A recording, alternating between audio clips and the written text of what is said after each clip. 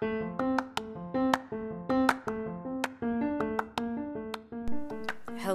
and welcome back to Blender Kitchen here in New York. Um, it's now officially winter time. The heat is rising in the buildings and my voice is dropping with the dryness of my environment. So today's episode will be a little bit smokier than usual. I really do apologize for the vocal fry.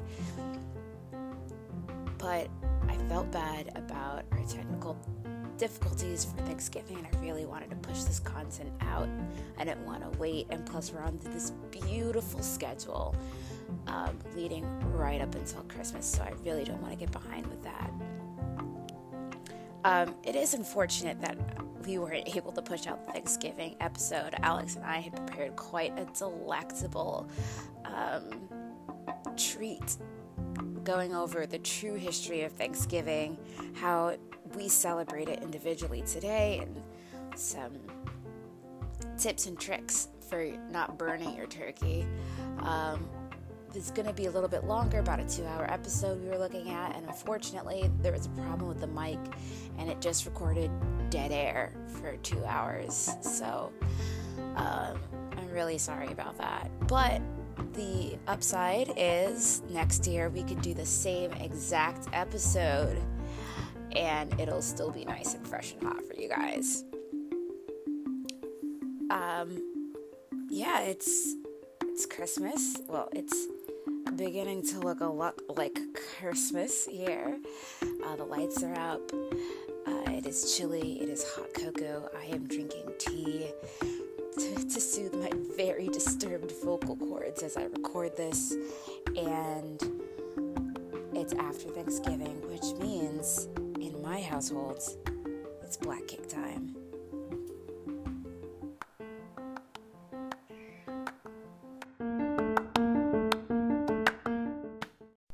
So what is exactly black cake? It's a fruit cake made with mostly fresh fruits that is so dark in coloring it looks black. To the uninitiated, it may appear to be a beautifully glazed chocolate cake. No, it tastes not even a little bit chocolatey, but that doesn't mean it's not delicious. It's honestly a spectacular thing. Being of Jamaican descent, it's a staple in my personal holiday traditions, but not just mine, the Caribbean world over. Now, what exactly is this? Like, how did we come up with this delicious concoction of fresh and dried fruits? Oh, that is my production assistant, Bagheera. Very excited that I'm home from work and demanding cuddles. So, how did we decide to take all these delicious things, soak them in alcohol, and then eat them while consuming alcohol? Well, let me tell you, it started with plum pudding. Now, plums in Victorian England were actually raisins. I don't know how we divulged, but we get into a lot of little tangents today, so I didn't want to get too down a deep rabbit hole with that. But in Victorian England, raisins were called plums, and at Christmas time there was a pudding prepared with plums in it. Therefore, it was a pudding prepared with raisins in it, therefore making it a plum pudding in Victorian England. Now, a pudding then was not what we really think of today. It was definitely more cakey, more bready, but we'll get into that in a minute.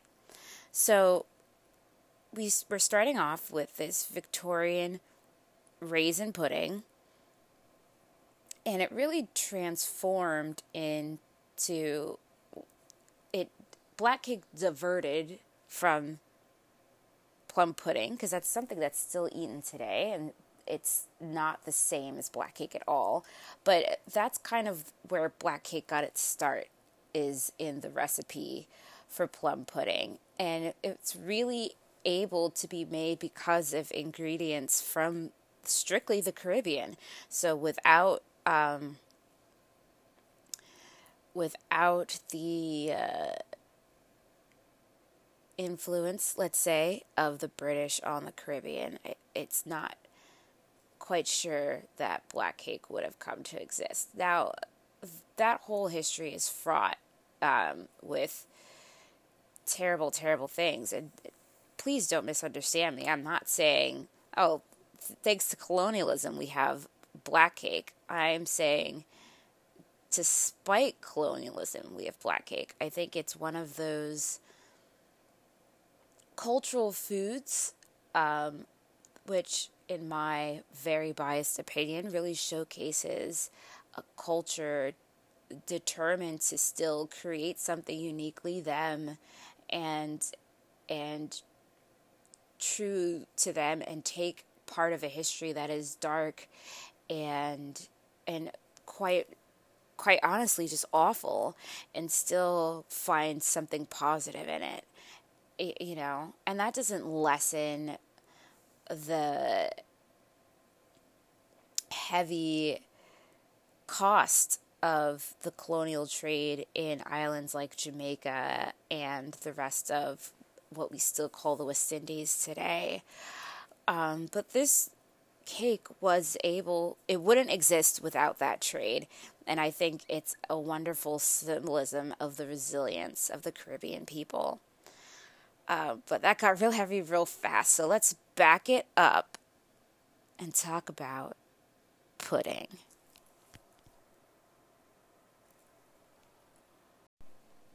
So originally, a pudding was a way of preparing a meat to make it taste good. And in this case, good just means not spoiled.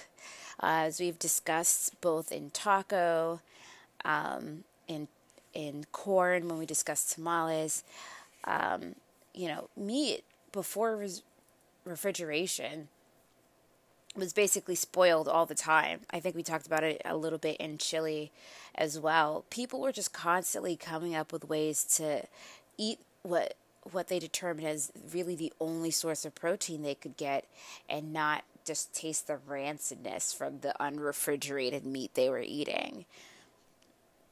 I know that's delicious and a wonderful picture to think about. I'm sorry. Anytime we discuss meat on this podcast, it's going to be an episode not for food listening. That doesn't make any sense. Not to be listened to while you consume food. Maybe we'll come out with the rating, put it in the show notes. Taste but not approved. So that you guys know that I'm going to talk about rancid meat in advance. So, yeah, but basically a pudding was a way of concealing the taste of a gross meat in the days when there wasn't a lot of refrigeration. Puddings were initially more savory than sweet. They definitely were more heavily meat-based. Some examples of this are like black pudding, which is a kind of blood sausage, haggis, which is, we are probably going to do an episode on haggis. It's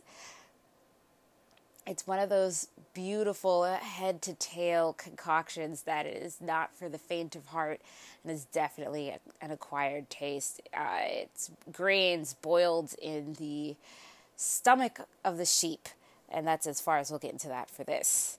But yeah, you can still see the original influence of the older meat-based puddings in those recipes. Over time, as things like sugar became more available to the British people, and I'm saying British because we're looking at that connection. This is not to say other European countries. Other European countries didn't have pudding type recipes, but we're really focusing on the United Kingdom for this episode. So as sugar became more available, it became more prevalent for use in puddings. And so puddings moved away from being savory to sweet. But the difference between an American pudding and a British pudding is that a British pudding tends to be flour based and boiled. It's basically a boiled cake, if you think of it that way. And an American pudding is more of what the British would call a cream or a custard, which makes sense, I guess. I guess, yeah, that makes sense. Um, the phrase, the proof is in the pudding, um, is a shortened, changed version of a saying that was said in Victorian England, which was that the proof of the pudding was in the eating. Basically, does this meat taste gross? No, you made an excellent pudding. I can't taste any of the maggots that you cooked into here at all. And the proof that you were a good chef basically was in the eating of your pudding. But over time, it's gotten shortened, and now we're just saying the proof is in the pudding. But this episode is not about pudding, it's about cake. So how did we get to cake? Let's find out.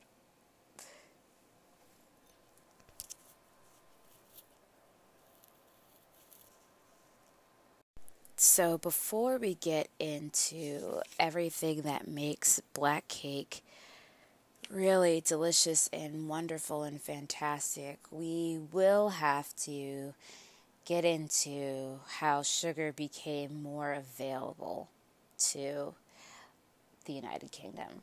So, this is a very, very short introduction for those of you who are not familiar, and recap for those of you who are familiar, of the triangle trade. It's a huge bummer, which is an understatement, but I think it's really important to understanding how interconnected these two different cuisines became, and where that came from, and I think this will give you a little bit of an insight into why I see black cake as one of those culinary symbols of resilience. So, in Jamaica, the British came, took land. Well, first the Spanish came and took land, and then the British came and took the land that didn't belong to the Spanish from the Spanish. So, a lot of that. And how did the Spanish get there, you may ask? Well, our neighborhood bumbling idiot, Christopher Columbus, first landed Jamaica. He landed in the island of Hispaniola, but the entire area he thought he was in the Western Indies, or Western India. So he was Portuguese, but he was sailing for Spain. So that's how Jamaica became under Spanish influence. Then the British came and took Jamaica from the Spanish, and I remained that way until Jamaica gained their independence. So Jamaicans were forced to produce rum, molasses. Well, they were forced to produce sugarcane. And from sugarcane, things like rum, molasses, something called browning, which we'll get into for our recipe, which Jamaicans will just call burnt sugar, kind of like a food coloring agent. Then the most obvious product, sugar, were all made from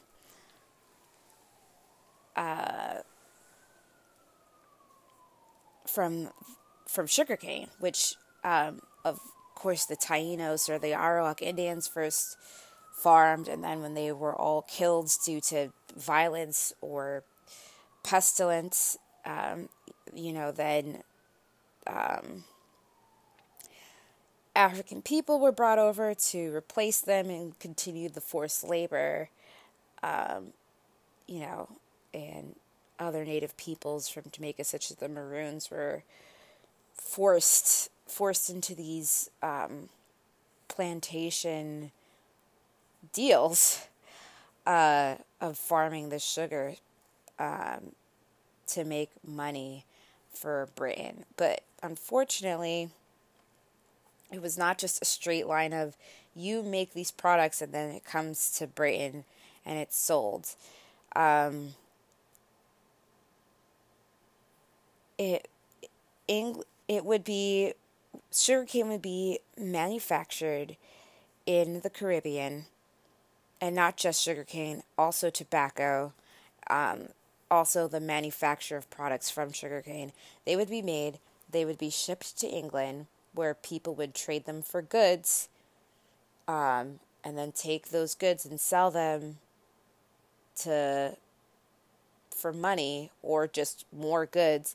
Then they would take those goods and money to Africa and then use them to buy or steal more people to put back in the West Indies because of the people that they were killing through labor there, and just this vicious cycle of England, Africa, West Indies, England, Africa, West Indies. So it is a terribly dark and brutal history. But I think it's really important to understand, how the puddings were able to turn from savory to sweet. And it was really through this terrible trade, you know. And I know you might be wondering, well, yes, that's awful. Yes, I get how that made sugar more important, but I don't get how that directly relates to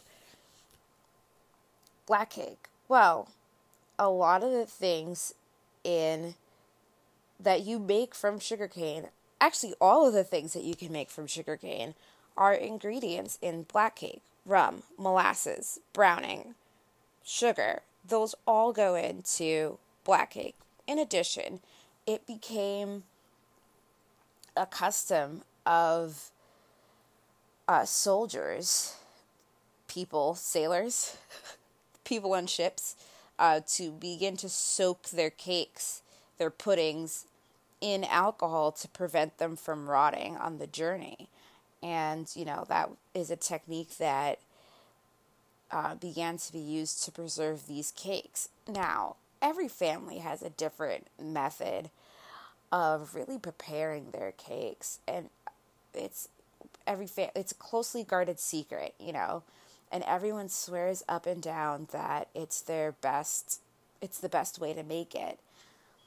And I'm not going to give too much away. We'll get into that in a little bit, but that practice really came from sailors saying, hey, I don't want my spoiled meat to be any more spoiled. Let me soak it in rum, I guess, would be the alcohol, probably. Whew. So, thank you for coming on that very dark journey with me. Let's move into something lighter. As I said a little bit ago, every family has a different recipe and a different meaning for black cakes. For some people, it may not even really be that important. It may just be like a food of a country, like America and apple pie. I don't even particularly like apple pie, but I recognize that it's very popular here, which maybe we'll get into when we do pies, but it's a German dessert. But that's one of the beauties of America, is that basically everything good and delicious is borrowed from another culture, or stolen, but I feel like we've had enough dark talk for one episode. Don't want to scare you guys off. But for me, making the cake is officially how I know it's the holiday season. I remember being a young girl in the broad Midwest and my mom doing the grocery shopping for Thanksgiving, stocking up on the turkey and the macaroni and the potatoes, and I don't even know what else, because that's all I would eat for Thanksgiving. Those are the most important parts of the meal for me. And along with that, she'd be getting pounds and pounds of butter, sugar, flour. For you waitress fans, you see what I did there? Butter, sugar, flour, and dried fruit, and fresh fruit, and almond paste, and coconut milk. And oh man, it would just be wonderful, right? And Thanksgiving would go so smoothly, and I would wake up the day after Thanksgiving, and I would just smell the most tantalizing smells coming out of my kitchen. It smelled like, well, now to me, it's just, that's what Christmas smells like. That is the smell of Christmas. It was nutmeggy and cinnamony, and it was as though a warm hug rose up from the oven, wafted down the hall to my bedroom, and wrapped me in its aromatic arms as, I was gently awoken into the new official winter season to prepare for Christmas. And that wasn't even the baking of the cake. That was just test batches and the beginning of the fruit fermentation process, which for us, my mom would do it for about a month. But many other families do it for much longer. Some families do it a whole year before they're fermenting their fruits. Some families treat the fruit fermentation kind of like a sourdough mother situation, where it's just always a little bit going, which honestly, I've experimented with that method this Christmas, and we'll have a little bit of an update when we drop our Christmas special. I'll let you guys know how that turns out. I'm a little nervous, but there's a lot of rum in that fermentation process, so I think it's still going to be really good. Everyone has a different fermentation time, but hands down, you need at least 3 days. Although, if you only ferment your cake for 3 days, many people will ask, is this really black cake? And no matter what, everyone is going to have an opinion on your cake, because it's that home-cooked meal, where your mom, your dad, your grandma, your grandfather, your parental figure, your ancestor, your family recipe has a certain way of doing it.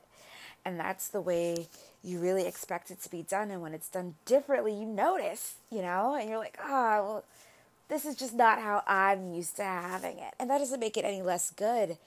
It just makes it different. So, I really hope that my mom doesn't get too upset, but let's dive into my family recipe for black cake.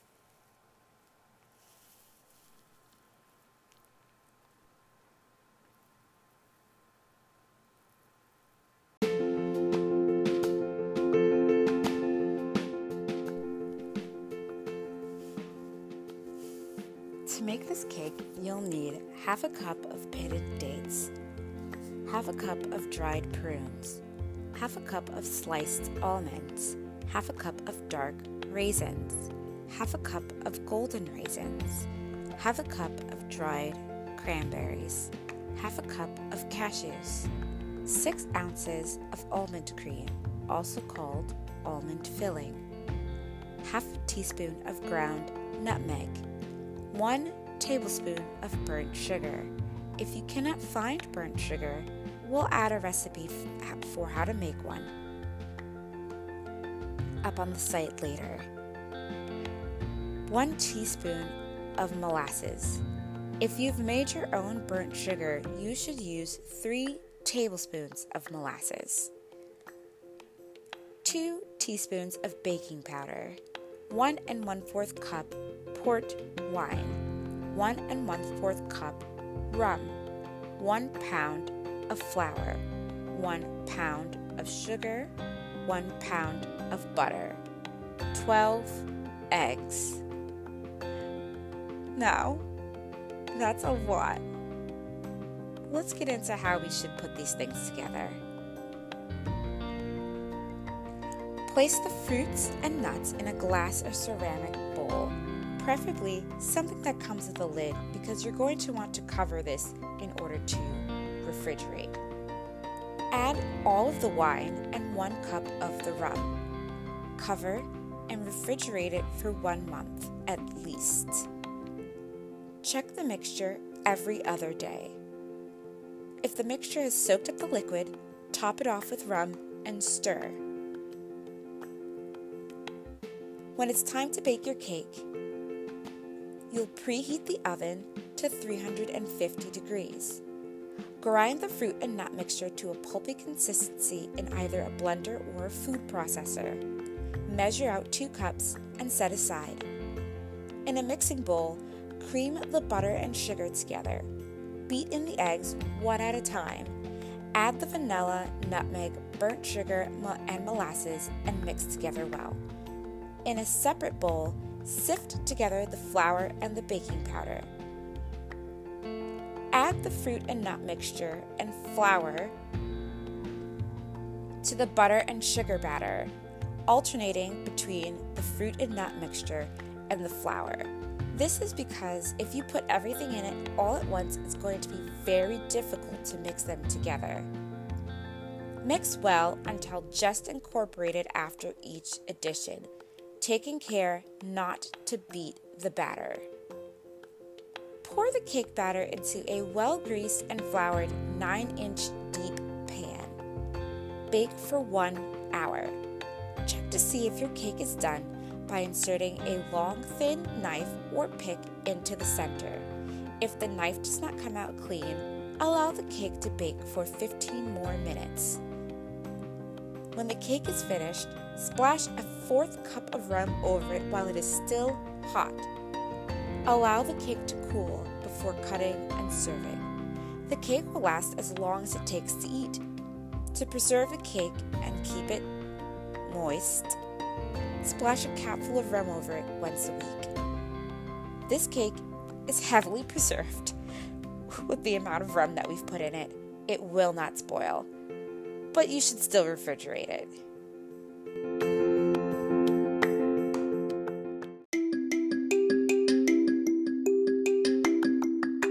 Thanks for tuning in. We've got some exciting things that we're working on, but they're not quite ready yet, so stay tuned. When we are ready, we'll announce them on our Twitter at BlenderTCHN Pod and on our Instagram at Blender Kitchen. See you next time.